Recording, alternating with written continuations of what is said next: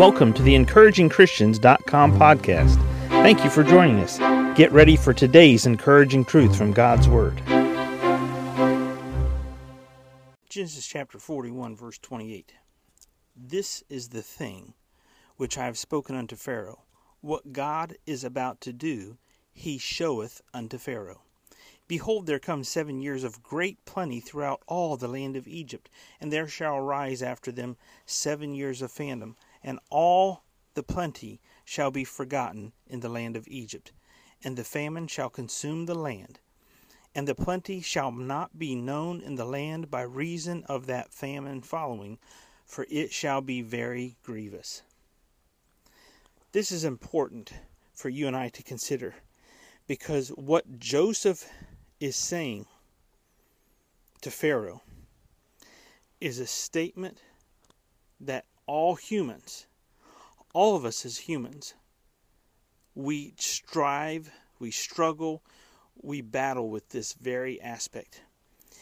See, Joseph said to Pharaoh before any one of the 14 years, the 7 plenty, the 7 lean, before any of them started, he said to Pharaoh, there will be 7 years of great plenty throughout all the land of Egypt. 7 years. So much blessing, so much bountifulness when it comes to the fruitfulness of the land, when it comes to harvesting, when it comes to what they reap after what they've sown and what they've farmed. But then he said, look, there will be 7 years of famine following, and all the plenty shall be forgotten in the land of Egypt.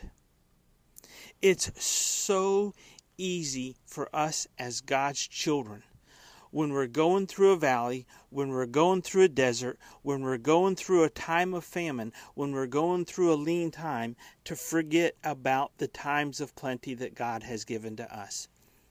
The Apostle Paul in the New Testament, he said, I have learned in whatsoever state I am therewith to be content. The goal for us as God's children is not to set our hearts only on the plenty during the times of plenty and embrace them, but to keep our heart focused on God and to embrace Him.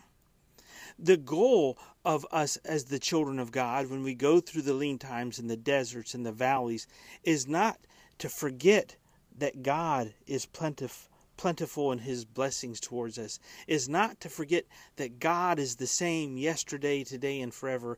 The God who sends us through the storm is the God who's in the storm with us, and the God who conquers the storm and tells it to be silent and peaceful and restful.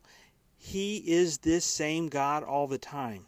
But you and I, as humans, we forget that. Because notice what he says here. And the plenty shall not be known in the land by reason of the famine following 31. Verse 30. And all the plenty shall be forgotten. You and I, so often, we look at our life circumstances and we put those life circumstances on as the goggles or the glasses, the window through which we peer into heaven and say, God, I only perceive you through my life circumstances. And when it's plenteous, then I praise you. And when it's lean, then I curse you. And that's horrible. That is so horrible. It's like Job's wife. She had gone through great loss. And she said to Job, basically all you have left is to curse God and die, Job. But how many of us are just like her?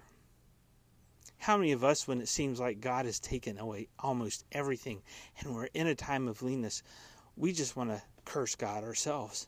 We just want to say, well, hey, if I curse God, the end result is He's just going to snuff out my life. He's just going to take my life away from me. It's like that candle. It's almost down to the end, and you lick your 2 fingers and you just put the candle light out on your own.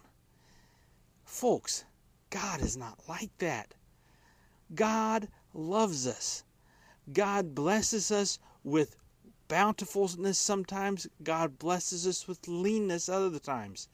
You and I have to get to be the mature believer and have to grow and be like Paul, who said, I have learned in whatsoever state I am, therewith to be content. Don't forget God's bountiful blessings in your life just because you're going through a valley, just because you're out in the desert, just because it's a time of leanness. Remind yourself, I have a list I made some years back, and it's 2 pages when I print it out.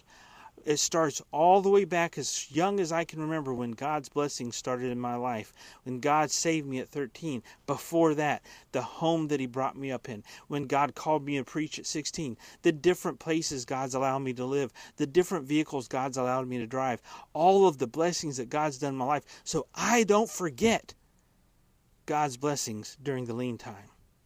Don't you forget God's blessing. Make yourself a list so that when you're tempted to just want to curse God, or you're tempted to want to say negative things about God because you're in a valley, you're in a desert, you're going through a lean time, get your list out. God hasn't changed just because your circumstances changed. Open that window and look at God face to face. Take your glasses off and stop looking at God through your life circumstances. See Him for who He is, no matter where you are in life. Thank you for joining us today for the EncouragingChristians.com podcast. Please explore our website for more encouraging truths from God's Word.